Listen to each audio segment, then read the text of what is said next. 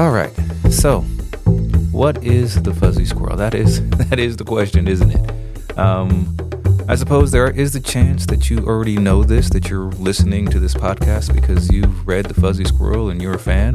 But maybe you're not. So, I had this thing that I did for a while, and I still hope to do it now, called The Fuzzy Squirrel. It's a pamphlet, a collection of different ideas and concepts, stories, poems, just expressions of humanity. I always put it out kind of anonymously. Everybody who knew me knew that I did the majority of it, but I didn't do all of it. There were other artists who would come in and contribute at times because the idea was not about who was doing it, but the fact that humans were doing it. And so if you were to ask me what The Fuzzy Squirrel really is, it's just a collection of humanity. And so as you listen, these are a series of writings that have been done over the decades, some of them new, some of them old. Maybe you experienced some of them before. Maybe this is your first time experiencing them. But either way, just know that this is an invitation for you to have a glimpse into my view of humanity. Not my idea of humanity, but my view of humanity.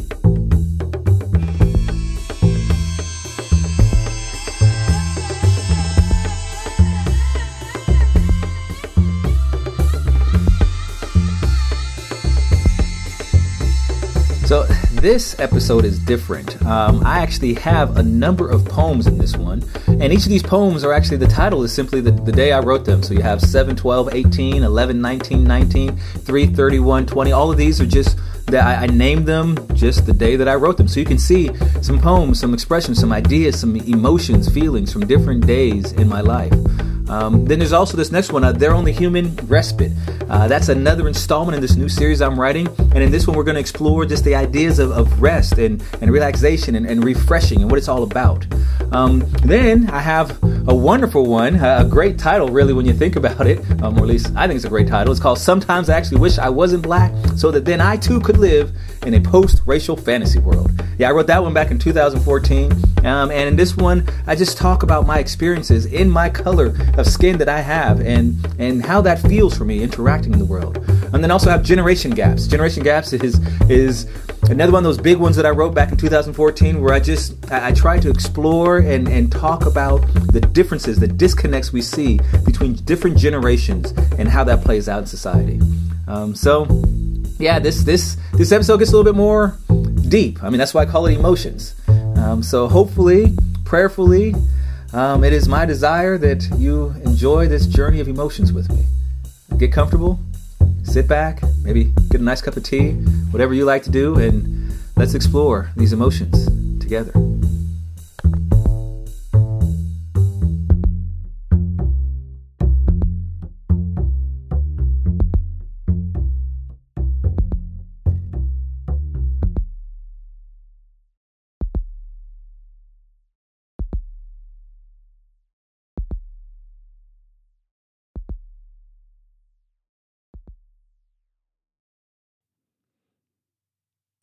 Seven, 12, 18. There are times, moments, the occasional glimpse, retraction, if you will, of reality where a screen appears in my mind, the field of vision, a series of scenes. Reality is what it purports to be, singular in person, be it invariably, predictably. There is you being who you are, a tableau intermingling Rockwell and Da Vinci, tedious, true, but so much more. Your life is a work of art, a beautiful expression of love to our children, to me. Thank you for being mother to our children.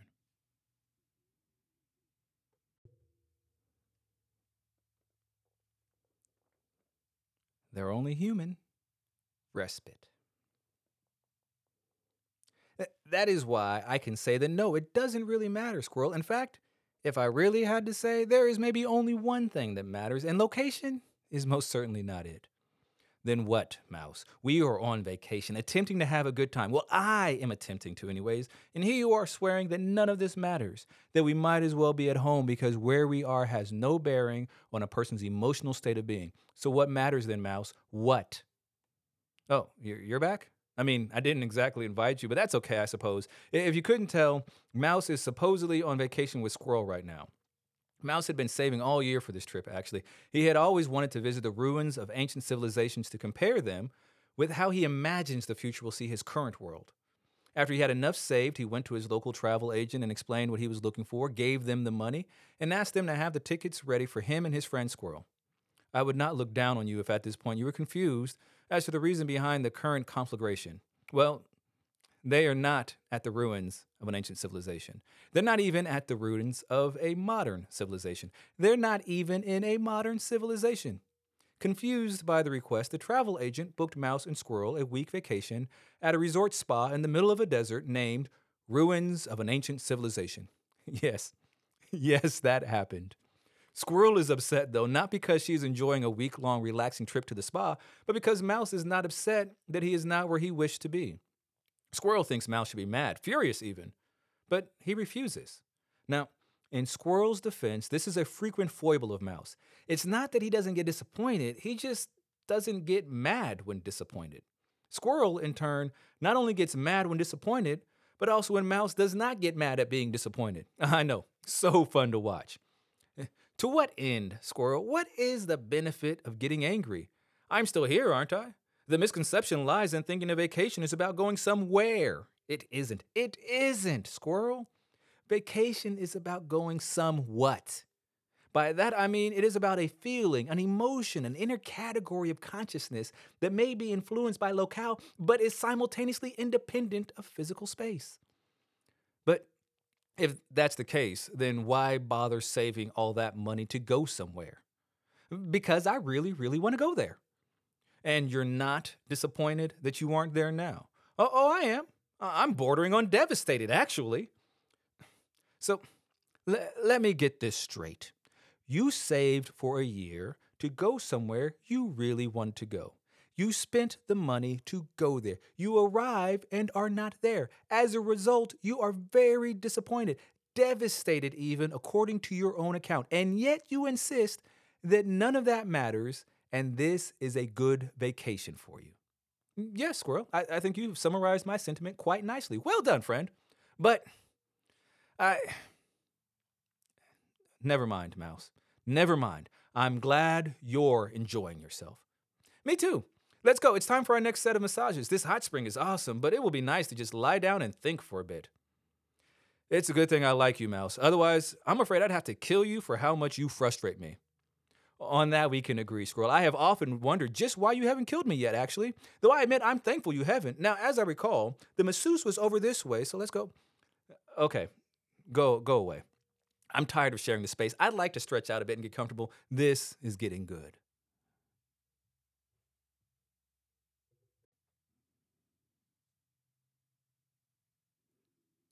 (11, 19, 19).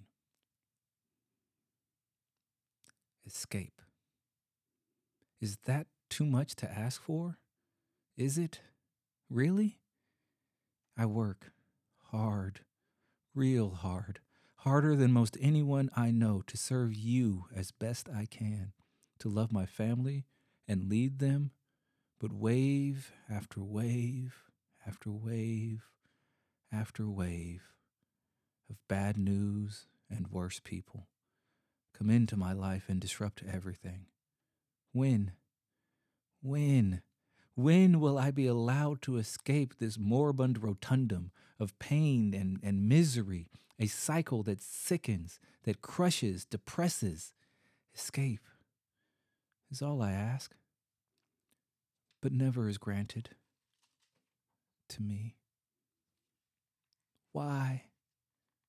Why no relief? It is when I stop making demands for answers that my ears are inclined to hear yours. Why? Because I love you. When? When you come home. I have made you for this battle, designed this pain for your perfection. Stop struggling. Embrace my process.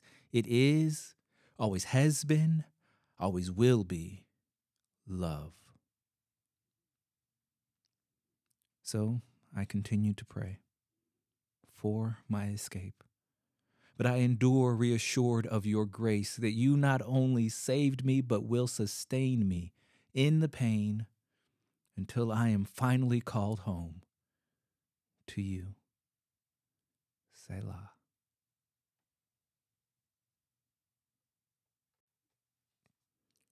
Sometimes I actually wish I wasn't black, so that then I too could live in a post-racial fantasy world.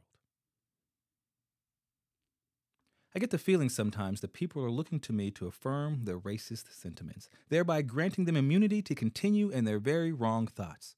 I nod my head and grin. After all, I am one of the good ones. I have degrees and such great elocution. I have a white wife and light-skinned, beautiful children. My darkness has miraculously been pacified by my thorough gentrification. I'm the safe black guy. My skin is dark enough that I must be black, but my demeanor softened enough that they needn't pretend their views are not their own. There's the lady who inferred the other week my kids would have no problem getting scholarships because of your side. Never mind that I said I expected them to use their brains to acquire scholarships and grants like I did. Of course, in her mind, her son who managed a bachelor's is naturally as smart as the guy with the doctorate, nearly finished with a master's, so it can't possibly be that I was smarter than him. No, it's the skin color, right? Or how about the other colleague who insisted today that segregation was just as hard on whites as blacks? We couldn't be friends with who we wanted to marry who we wanted. We couldn't go out for a beer with who we wanted. Really? So saying you can't be friends with the kid down the street is equivalent to being denied basic rights to an education, having people spit and throw rocks at your children for having the gall to act like they may be human beings too, or having your wives and daughters raped while your husbands and sons are hung and run over? Oh, here's a more benign seeming one. The student I tutor ventured to say that his friend's poster was of course good because he's Asian and Asians draw better. Wow. I told my colleague today that I don't get the luxury of being colorblind. That sort of thing could cost me my life. Some things are always relevant to the situation you are in, and my skin color is one of those things. My kids aren't colorblind either, and that's a good thing. They too will need to be ready when the racial slurs come, and they will come. You can't really prepare yourself for a punch to the face after you've been punched. You have to go into it ready to fight. And a post-racial world, as many would like to have it, can never exist. And as long as there are different cultures, mine will be maligned and misconstrued as ignorant, backwards, whiny, worthless, dumb, lazy. That just comes with the skin color. I love being black. I actually quite often tell my wife I feel sorry for her being white. I couldn't imagine what it would feel like to be the majority, to not be the underdog, to not be allowed to take pride in my people and history, to be the bad guys in so much of history. But sometimes I wish I could be ignorant of cultural tensions, that I could just float through life blissfully unaware of the fact that so much hinges upon hurting others, that much of what we have today is built on the backs of people of color, that even now in our enlightened era, racism runs rampant in the hearts and minds of so many.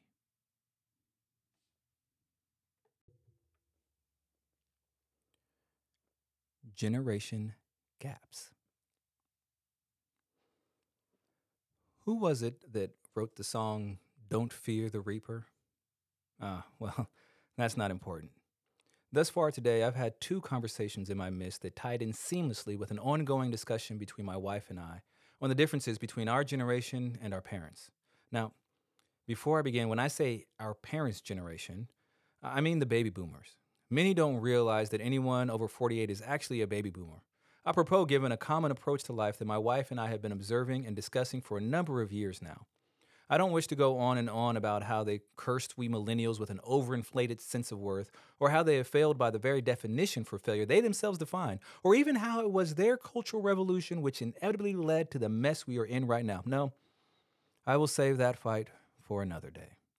Instead, my wife and I have noticed something about their generation which inevitably forms a cornerstone of how mine now behaves. They wanted nothing more than to avoid growing up to be their parents.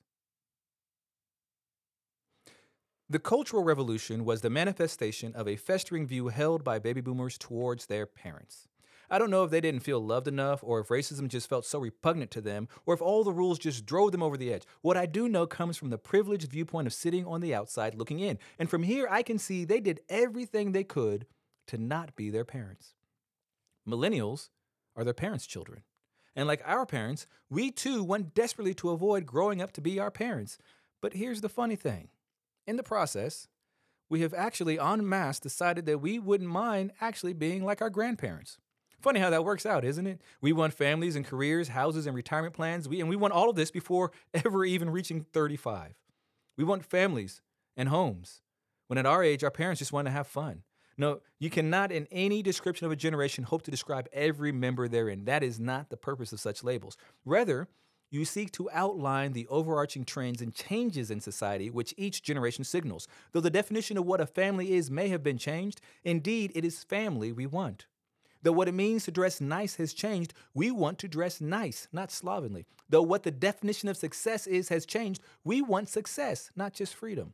But again, I will not belabor a point which is best left for another day. Today, I overheard two conversations, which I, of course, joined in with once they reached a certain height.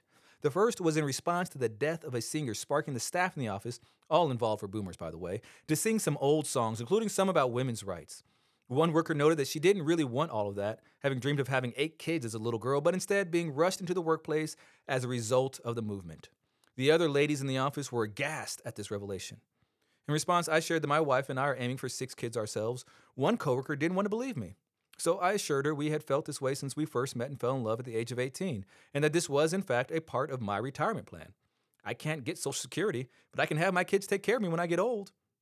Two chimed in, that's not right. I said, isn't it? My sister and I would take care of our parents when the time came. They know this, and we will. Here's the part where you hear a statement that only a baby boomer could or would make. It is quite possible millennials might one day, but we couldn't at the moment, and I am certain most wouldn't. Quote, that's just not fair. At this rate, I'm going to end up taking care of my mom longer than she took care of me. I was out of the house at 16. This could drag on another 10 or 15 years easily at the rate she's going. Another chimed in agreement. It's not fair to us, they said. It's not fair to them. They need quality care, and I can't provide that and work. Curiously enough, the one who dreamed of 8 kids was silent on this issue. I simply added that my sister and I will take care of our parents when the time comes, and I expect my kids to do the same for me. And I'm already teaching them as such, despite the oldest only being 5. Unconvinced, they chatted about how they don't get along with their parents well enough, or economic needs trumps these things, ending insisting that they would put them in a, quote, good home. The second conversation was about one of the ladies becoming a grandmother soon. You should have heard these ladies as they pondered the horror of being called, oh no, grandma. Gasp. What could be worse than growing old? Our parents did that, and we don't want to be them. Okay, I'm sorry, I'm exaggerating a little here, but at one point I chimed in with my 2 cents. I thought the grandkids got to choose the name, in reference to what term of endearment the child calls them, right? The grandkids choose. Oh no, they said. The grandparents tells the kids what to call them. To which I just muttered that the grandkids choose in my family, and hence my quote at the start. These people fear aging like the plague. Just look at all of the diet and surgeries and face peels and slimming projects. Yes, every generation has them, but these boomers are at a whole new level. I know, just give us time and we millennials will be equally pathetic and sad, I'm sure. But one thing we have in spades that no other generation has had is this: self-evaluation. Just look at all the blogs and posts we generate, and it's obvious that we are obsessed with delving into the inner workings of ourselves and then plastering these revelations in the public forum. We may be many things, but self-ignorant we are not. Thanks to the economy and a myriad of other factors, my generation is one of the first American generations to find it nearly impossible to leave home before the age of 25 and stay gone. We need help. We need money. We need clothes and groceries and toilet paper. Many boomers think of us as lazy or spoiled or many other not nice words, but in our defense, I will only offer this. Life has not turned out like you promised. We were raised being taught, go to school, study hard, earn an education, and life will be guaranteed. The sky's the limit. Aim for the stars and you will at least get the moon. Life has not gone as you promised us. So it might take a few years for us to come up with our own plan because yours didn't really work too well. But don't worry, We'll come up with something. Boomers, I know this hurts, and I'm sure most of you feel I am not talking about you. But just stop and think about it. Did your parents fear growing old? Did they really regret doing whatever it took to provide for their family? Did they really do you so wrong that you must continue to harbor such an overtly negative view of them? Family is important. Taking care of your own is important. Growing old is a blessing, not a blight. We will surely make some grand errors as we grow older, and whenever you finally step aside and allow us to take the reins, we will undoubtedly ruin all kinds of things. But like you, we don't want to be our parents either. I guess you managed to pass on at least one of your cultural revolution core beliefs. Too bad it's probably the only one you didn't want to pass on.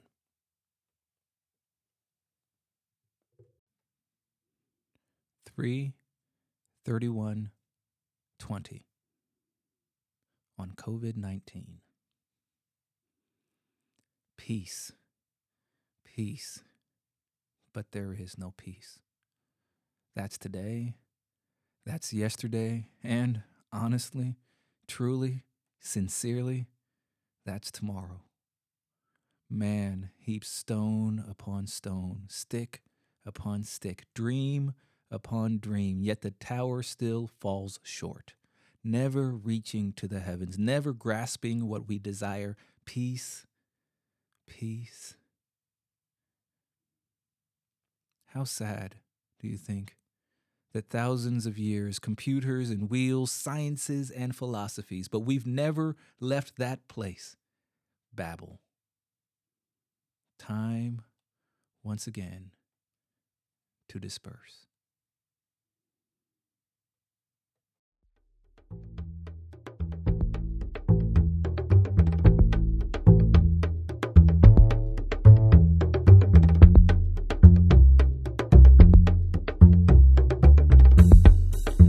The information, opinions, and recommendations presented in this podcast are for general information only, and any reliance on the information provided in this podcast is done at your own risk. This podcast should not be considered professional advice. The Fuzzy Podcast is a production of Salt Light Love Ministries. All rights reserved.